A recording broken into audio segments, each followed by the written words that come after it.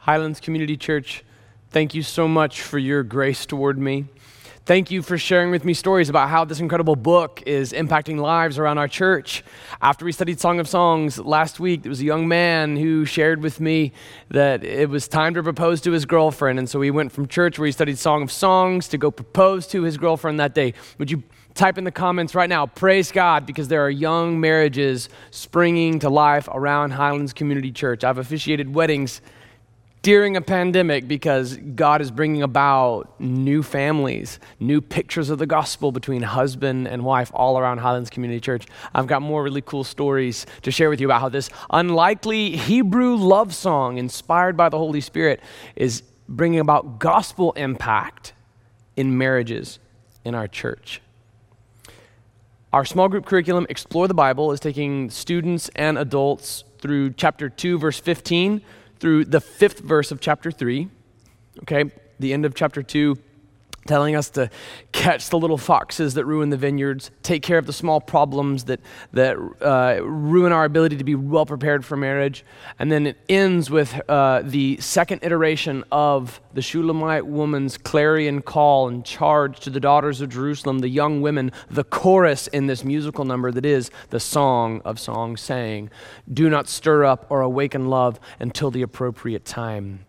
And now in today's text, you're going to see this really exaggerated almost extolation of the respectability of Solomon, who was possibly the lover in the text.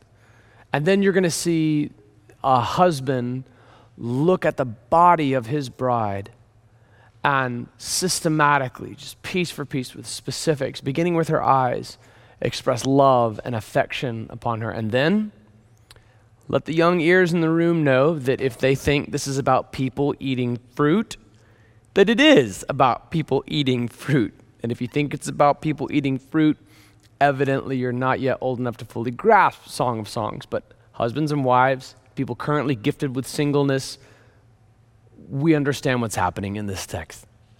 My skeptical friend, this could be misconstrued as a fascinating literary study on the contextualization of Hebrew imagery and the practice of hermeneutics on an Old Testament book that would help us grasp what it means when a man tells a woman that her hair looks like a flock of goats from Mount Gilead. It also, you're going to have to give it up to this text. This is, especially when you grasp those context pieces, the most exquisite love poem ever written. It is a love song that puts our pop music utterly to shame. You've got to give it up. You've got to step back and look at the beauty of the Word of God here. But I don't want you to miss the greater significance of this book, because the love that this husband has for his wife is significantly prophetic to the love that Christ has for his church. And I'll show you that biblically. Also, I want you to keep a running tally if you're taking notes. Count in the comment section the number of times we see myrrh and gold and frankincense, the gifts that the wise men brought to the young Jesus. Song of Songs, chapter 3, beginning in verse 6, spoken by possibly a narrator, as the CSB attributes it, possibly also by the Shulamite woman herself. Listen to the text. "Who is this coming up from the wilderness like columns of smoke, scented with myrrh and frankincense from every fragrant powder of the merchant? Look, Solomon's bed surrounded by 60 warriors from the mighty men of Israel. All of them are skilled with swords and trained in warfare. Each has his sword at his side to guard against the terror of the night. King Solomon made a carriage for himself with wood from Lebanon. He made its posts of silver, its back of gold, its seat of purple, its interior inlaid with love by the young women of Jerusalem. Go out, young women of Zion, and gaze at King Solomon wearing the crown his mother placed on him on the day of his wedding, the day of his heart's rejoicing." So again, you could attribute these words either to the narrator, as the CSB does, or possibly the Shulamite woman calling the daughters of Jerusalem to look at how amazing Solomon is. And especially if you interpret Solomon to be her husband, then it all makes sense either way. Either interpretation is accurate to me. Let's look at the text itself, though. We see him described like he's scented by myrrh and frankincense, that Solomon is scented with myrrh and frankincense. Solomon, as we talked about last week, was far from perfect, okay? He fell, and he fell hard. But there was still Christ represented in him. Christ foreshadowed in him. It was still Solomon, this deeply imperfect man, who would invite the Spirit of God to anoint and fill the temple where Old Testament worship would take place in Jerusalem. It was still Solomon who, by the prophecies given to his father David around his birth, would foreshadow the one who would sit on the throne and whose throne would never end, whose reign would never end. This son of David who would forever be on the throne over Israel. You could see the perfection of Jesus hinted at in the prophecies about Solomon, though Solomon was imperfect.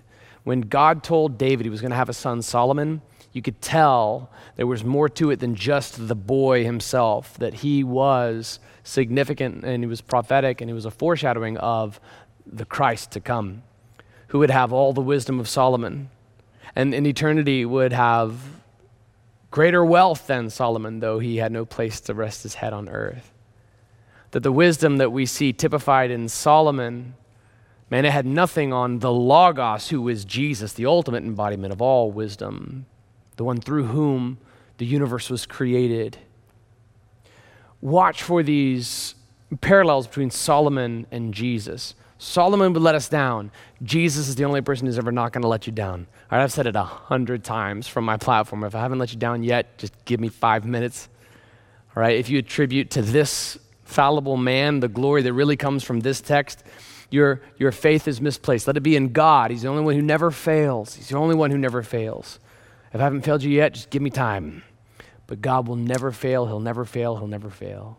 If you're looking for Solomon, the man himself, to typify that perfection, then he's going to let you down. But if you see through Solomon, the one he foreshadowed, the one Solomon pointed us to, Jesus will never fail you. He will never fail you. He will never fail you. You can see in verse 6, the myrrh and the frankincense. You can see in verse 10, the gold. Why were these gifts given to the young Jesus? And they're named over and over again in the text we're going to read today in Song of Songs. The gold is because Jesus was born king. I mean, Solomon was born king too, but why is that significant? Because the gold was given to Jesus when he didn't have a throne room. He didn't have a palace. All right, his earthly father Joseph was a carpenter, not King David. So it's significant to give to young Jesus gold, indicating that he is king. Why give him frankincense? That's something that's used in burials to cover the smell of a decomposing body. Why would you give that to a young child? Well, it's because he was born to die. Now, as you'll see more in our upcoming study of Isaiah, why give him myrrh? Because he was born to be crushed for our iniquities. He was pierced for our sins. He was crushed for our iniquities, and the punishment that brought us peace was upon him. We'll see this in Isaiah 53. It's a prophecy about Jesus. Gold because he's king. Frankincense because he was born to die. Myrrh because he would be crushed for our sins. Now this myrrh is going to come up multiple times. Frankincense is going to come up multiple times. You're going to see these references to distant herbs and aloes and spices and delicacies as the lovers convey to one another metaphorical correlations between their positive attributes and the positive attributes of given myrrhs and aloes and spices and balsams. In verses 7 and 6, or in verses 7 and 8, this woman is perfectly safe with this man. When it says that he's surrounded by the mighty men of Israel, it reminds me of one of my favorite people in the Bible. In fact, probably my second favorite person in the whole Bible besides Jesus is Benaiah. All that we really know about Benaiah was that he walked down into a pit on a snowy day and killed a lion. That's about all we know. That was his resume. He shows that resume, resume Benaiah. And he's becomes one of David's mighty men. And they're looking at his resume, and it says here that he went into a pit on a snowy day and killed a lion. That's pretty good. I think we need some dudes like this. You're hired. And then Benaiah says, and that's in the Jesse Campbell translation. So Benaiah is one of David's mighty men. Now this is a song, and it's drawing from imagery that's familiar, so it's possible that as Solomon wrote it, he remembered Benaiah, one of his father's mighty men, and describes that in the parade that surrounded the king. That these mighty men surrounded David. This woman is 100% safe with this man. There's something to be said for that, men. It is a good thing that your wife would feel safe with you, safe from outside harm, yes. Okay, there's one way to go about it. You could apply this scripture quite directly. Okay, we've got enough men in our men's ministry that are just unhinged enough, that they're skilled enough with the sword, or at least they estimate themselves to be. You could get about 60 of them, surround the house, and sleep pretty well that night, or maybe not sleep as well because of them. It's good that a woman would feel physically safe with a man. It's good that a man, in obeying what Scripture says in Ephesians 5, to give himself up for his wife, would sacrifice his life to save the life of his bride. This is a good thing. But don't miss another attribute here. She feels not only safe because of the men who are outside of the bed, she feels safe with the man in her bed. She's not only safe from outside harm, she's safe from harm from him. Men, if you've committed an act of domestic violence against your bride, repent today. Repent today. Let it be known today. Confess it right away. Right away. Walk in repentance. Establish accountability. Be transformed by the power of the gospel. Give your life to Jesus and be saved forevermore. Let it be said that the women in our lives can feel safe from outside harm, feel safe from harm from us as well. This woman in Song of Songs is absolutely safe. Look at verse 9. King Solomon made a carriage for himself with wood from Lebanon. He made its posts of silver and its back of gold and its seat of purple, the color of royalty. You see the gold there? So now we already have gold and frankincense and myrrh. Its interior is inlaid with love by the young women of Jerusalem. So the people who installed the upholstery in this thing did so with love.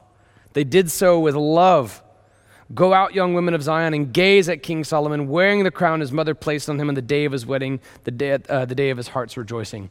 So depending on the chronology that you employ as you interpret Song of Songs, it's important to know that the couple is married as of chapter 4, which is coming up in the next verse. And if Solomon is the lover in your view, then this verse just harkened back to their wedding day, which would also align with the interpretation that Solomon is the lover. And that could also mean that the verses we just read should be attributed to the woman, the Shulamite, if not the narrator. So you can see there's a diversity of interpretive options here, and they all fall within biblical orthodoxy. Let's continue in the text. How beautiful you are, my darling, how very beautiful. Behind your veil, perhaps a wedding veil, your eyes are doves. Your hair is like a flock of goats streaming down Mount Gilead. Your teeth are like a flock of newly shorn sheep coming up from washing, each one bearing twins, and none has lost its young. Your lips are like a scarlet cord. Your mouth is lovely. Behind your veil, again, we see that Solomon receives a crown on his wedding day, and now we see him make two references to a veil. And now the man is speaking, it's likely in my interpretation, Solomon on his wedding day speaking to his bride. Behind your veil, your brow is like a slice of pomegranate. Your neck is like the Tower of David, constructed in layers. 1,000 shields are hung in it, and all of them the shields of warriors. Your breasts are like two fawns, twins of a gazelle that feed among the lilies. Until the day breaks and the shadows flee, I will make my way to the mountain of myrrh and the hill of frankincense. You are absolutely beautiful, my darling. There is no imperfection in you. Come with me from Lebanon, my bride. Come with me from Lebanon. Watch the multiple repetitions as a rhythmic device in the Hebrew for a song, because it's Song of Songs. Descend from the peak of Amana, the summit of Mount Senir and Hermon, from the dens of the lions, from the mountains of the leopards. You have captured my heart, my sister, my bride. You have captured my heart with one glance of your eyes, with one jewel of your necklace. How delightful your caresses are, my sister, my bride. Your caresses are much better than wine, and the fragrance of your perfume than any balsam. Your lips drip sweetness like the honeycomb, my bride. Honey and milk are under your tongue. The fragrance of your garments is like the fragrance of Lebanon. Let's talk about this text, because he is looking at his bride, right, behind the veil, and he's going to lift the veil back. He's going to unseal the locked garden. And he is expressing beautiful, deep, heartfelt love for her. And gentlemen, take note of this. He starts with her eyes. Where are your priorities, brother? He starts with her eyes. Your eyes are doves. We've heard him say this one before. Apparently she likes it. He said it again. Your eyes are doves. Your hair is like a flock of goats. That's pretty weird. Let's put on the glasses of the original recipients. And remember from the opening chapters that they're using outdoor imagery all over this thing. That he's shepherding flocks and she's working in a vineyard and they see one another outdoors. And so to a shepherd, a flock of goats from Mount Gilead was a dream come true. Now, in our context, a flock of goats from any mountain running rampant in your yard is a massive liability and gardening disaster and a mess to clean up and an annoyance, but also a pretty good Instagram post. But in their context, to describe a flock of goats from Mount Gilead, man, Gilead was associated with some pretty amazing stuff. It's likely that the goats there were of high quality as far as goats go, I guess. Now, that context is far removed from us, but there are other things about Gilead you need to know. When God had pronounced his coming wrath upon Judah, Jeremiah, the prophet, in chapter 8, verse 22, asked, is there not a balm in Gilead? Meaning, is there not some source of healing? That same balm of Gilead would be evoked in the later in the prophecy of Jeremiah, pronouncing woe upon Egypt. To say that there is a balm in Gilead was to refer to an unknown species of plant, but it was also known within the Muslim world as the balsam of Mecca. It is perhaps attributed to Commiphora myrrha. It's similar to myrrh itself, which is a resin produced by dried out tree sap, which when crushed releases a fragrance. Again, the myrrh that was given to baby Jesus was significant because he was born to be crushed for our iniquities, to atone for our sins. So this reference to Gilead is fascinating. All right, today there's a pharmaceutical company called Gilead. They're totally drawing upon this right here, Mount Gilead. You also see the balsam come up in chapter 10. Let's look at how he moves from the eyes to the hair, which flows down, the teeth, in verse 2. Like a flock of newly shorn, meaning they've just had their buzz cuts. And so they're down to the roots of the hair, which is naturally more white. Moreover, they've come up from the washing, so they're especially white.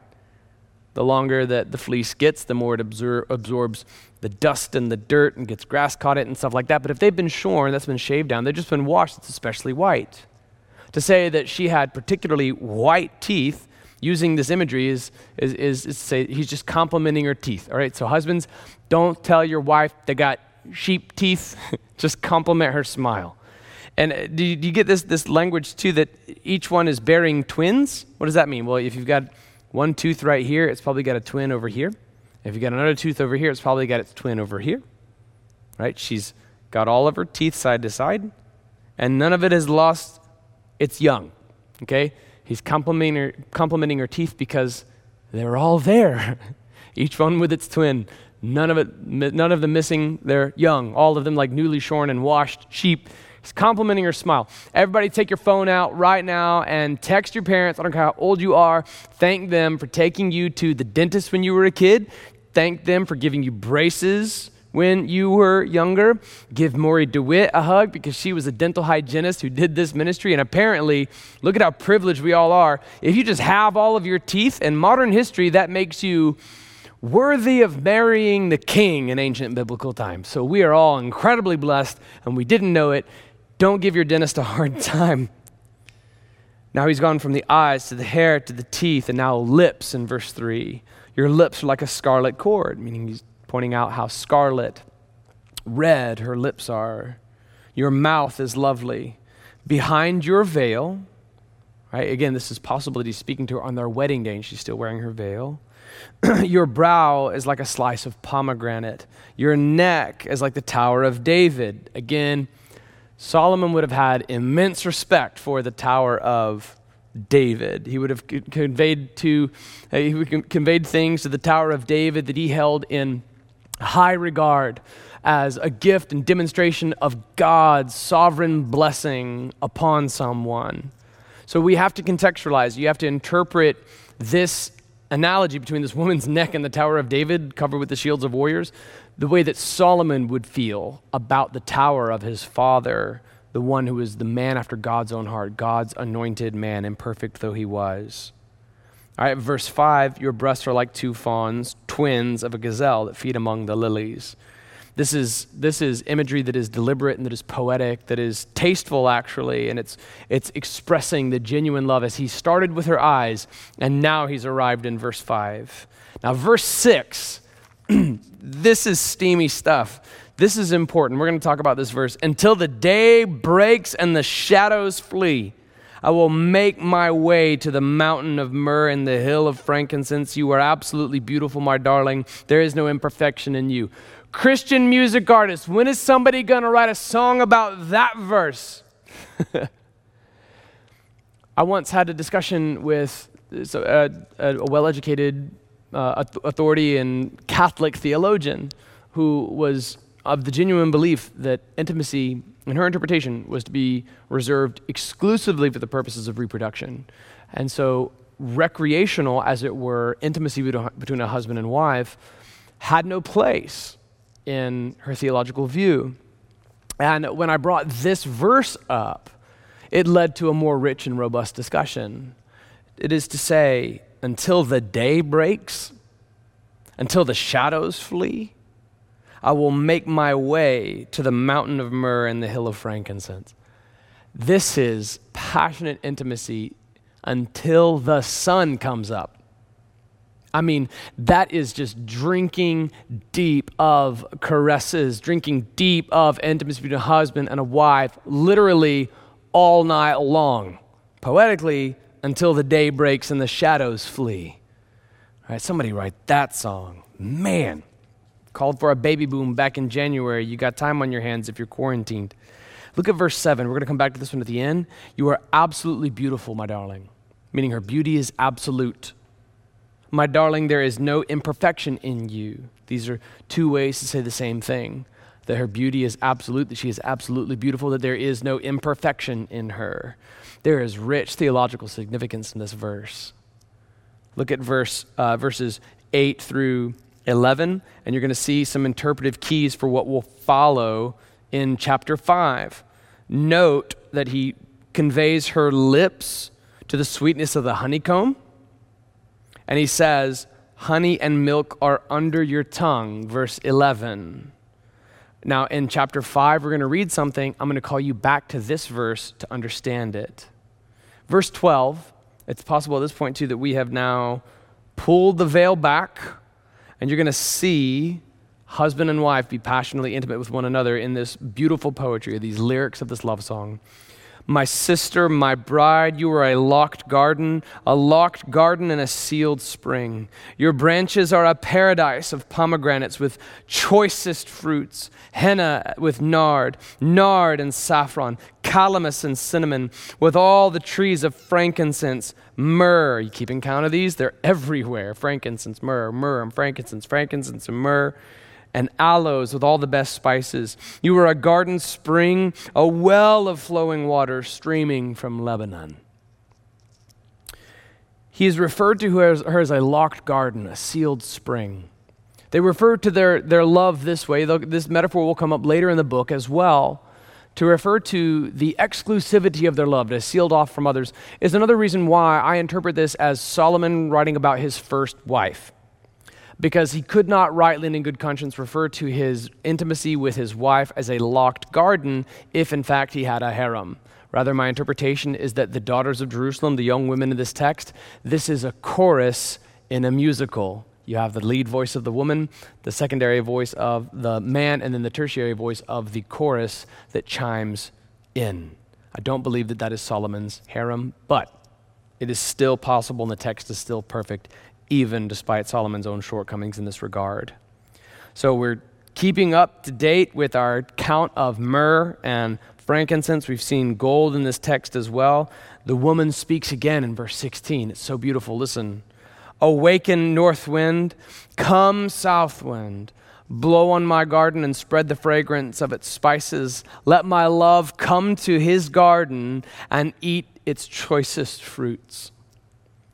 We see this is consistent with the teaching of Paul in the New Testament, who gave a radical teaching to husbands and wives regarding their intimacy. To say, husbands, your body doesn't belong to just you, it belongs to your bride as well. And brides, your body doesn't belong just to you anymore, it belongs to your husband as well. Now, there was a cultural stigma that associated wives as mere property in that day and that age. And so for Paul especially, to punch husbands in the gut with this important teaching that your body doesn't just belong to you, it belongs to your bride as well. It's consistent with the way that this husband and wife speak about one another in their intimacy. She refers to her body as his garden, to eat its choicest fruits. And then he responds in chapter 5.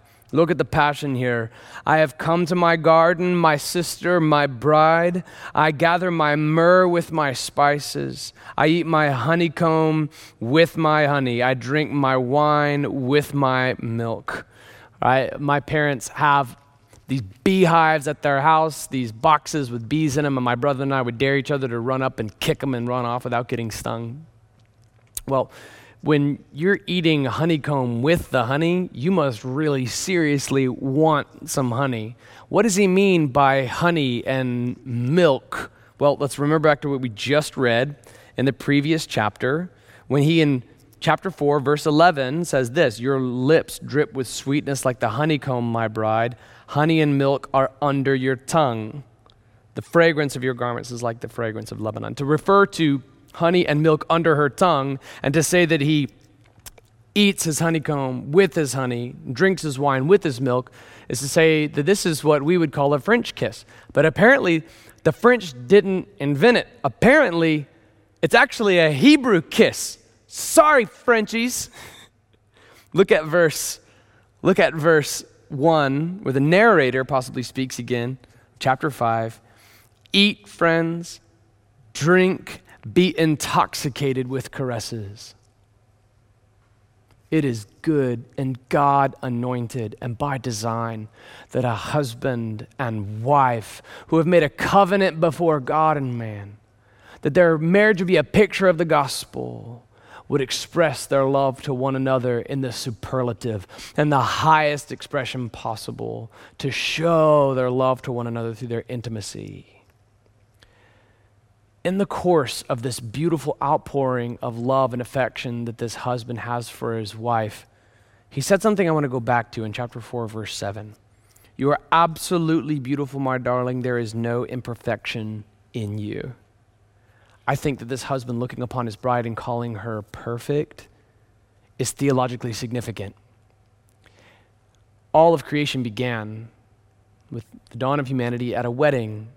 For this reason, a man will leave his father and mother, be united to his wife, and the two become one flesh. No, God did not ever actually ordain polygamy. That's why two become one. And this was the original design that was laid out.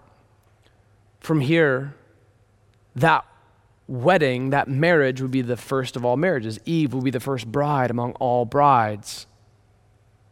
And there's a beautiful covenant that's made, even as curses are pronounced upon creation. There's foreshadowings of the gospel to come. This first marriage of all marriages would lay the groundwork, and that same marriage metaphor would come up in the prophets, where the prophets of God would refer to the people of God as the bride. Even Hosea was told, you're going to take on a bride who's going to be unfaithful to you, and you're going to take her back again, and that's going to be a picture to the people of God. Look, even though you forsook me and you worshiped other gods, you're going to come back again. I'm going to accept you back home again. Even the names of his kids were significant prophetically to this. The first miracle of Jesus took place at a wedding. While Jesus was teaching about communion, he foreshadowed the wedding feast to come, where he would drink wine anew with us one day. When Paul gives us the teachings of Ephesians 5, the most practical teachings in the Bible on how marriage works, how it's a picture of Christ and the church, he reiterated the same theme. And then the whole story ends. Spoiler alert, we as the church are the bride, and we are presented spotless, without blemish, our sins washed away. Every wrong thing we've ever done is made right forevermore. And we can look Jesus face to face. Though we were once sinful, the gospel makes us whiter than snow. We're going to study the prophet of Isaiah. You're going to see, come now, God says to us, let us reason together. Though your sins are like scarlet, they'll be washed whiter than snow. This is why brides wear white. In the Deep South, there's a tradition that says it's because she kept her virginity until her marriage. Well, my wife and I did that, but we still believe that every bride should wear white. Because even brides who keep their virginity have other sins. Come on now, let's not be legalists here. It's not for the sinlessness of the woman who walks the aisle. It's for what she represents when she walks the aisle. She represents the hope of all the saved, the work of the gospel upon sinners like you and I. She wears white because that's the color of our souls before God. Like David in Psalm 51, Solomon's own father prayed, cleanse me with hyssop and I will be clean. Wash me and I will be whiter than snow. When the bride wears white, she represents the church, washed white by the work of the gospel, atoned for by the blood that was shed by Jesus, and the beautiful reunion that is described between the bride of Christ, that's us, and the bridegroom himself, that's Jesus. We will look him in the face and see our Savior eye to eye, where he will provide for us. He's going to prepare a place for us, and we will be made new forevermore and live in perfection with the bridegroom forever. That's you, Highlands Community Church. Now, in that, there is instruction to husbands and wives. Ephesians 5, verse 25, and telling husbands who are called to represent Christ in their marriages. He says, husbands, love your wives just as Christ loved the church and gave himself for her, to make her holy, cleansing her with the washing of water by the word. He did this to present the church to himself in splendor, without spot or wrinkle or anything like that, but holy and blameless. In Song of Songs, when this man looks at his wife and says, you are absolutely beautiful, my darling. There is no imperfection in you. One day, because of the atoning work of Jesus Christ for sinners like me and sinners like you, he will look upon us and say, you are absolutely beautiful, my church. There is no imperfection in you. And that's accomplished only by the atoning work of Jesus. My skeptical friend, that's only possible by the blood of Jesus. We are the bride of Christ. He is the bridegroom. May he look upon you that day when he says those beautiful words, there is no imperfection in you. But you can't do it on your own. You cannot commit acts of righteousness to offset your past sins. We're saved by grace through faith alone, in Christ alone. This is not of ourselves. It is a gift from God so that none of us can boast. He makes us clean. He atones for our sin. He alone did the work of salvation by going to the cross. He alone rose again, and there's nobody else who's ever come back from the grave. Only he, our bridegroom, Jesus. May he look upon you that day the way that this groom looks upon his bride on this day and says there is no imperfection in you. But how would you say out to God right now, my skeptical friend, God's words out to him? God, apparently I believe in you because I'm talking to you right now. I believe that you love the world the way that this husband loves his wife. You love your church the way that this husband loves his wife. And you love the world so much that you gave your one and only son, that if I would believe in him, I would not die, but have everlasting life. I confess, O God, that I've sinned and I've fallen short of the glory of God. I confess, O God, that the wages of that sin is death, but the gift of God is eternal life in Christ Jesus. I believe you, Jesus, that you are the way, the truth, and the life, and there's no way I can come to God the Father except through Jesus. So, right here and now, filled with the Holy Spirit of God, I confess with my mouth, Jesus is Lord. Highlands Community Church, the bride of Christ, would you say Jesus is Lord? Say it, Jesus is Lord, and type it in the comments on social media for good measure. God, I believe in my heart that you raised Jesus from the dead. Now, God, let me be saved. Let me be saved. Let me be saved. Let me stand before you one day, washed by your Spirit, atoned for by your blood, victorious through your resurrection. You would look upon me and say, there is no imperfection in you, and all of the glory will go to the bridegroom, Jesus. It's in your name we pray.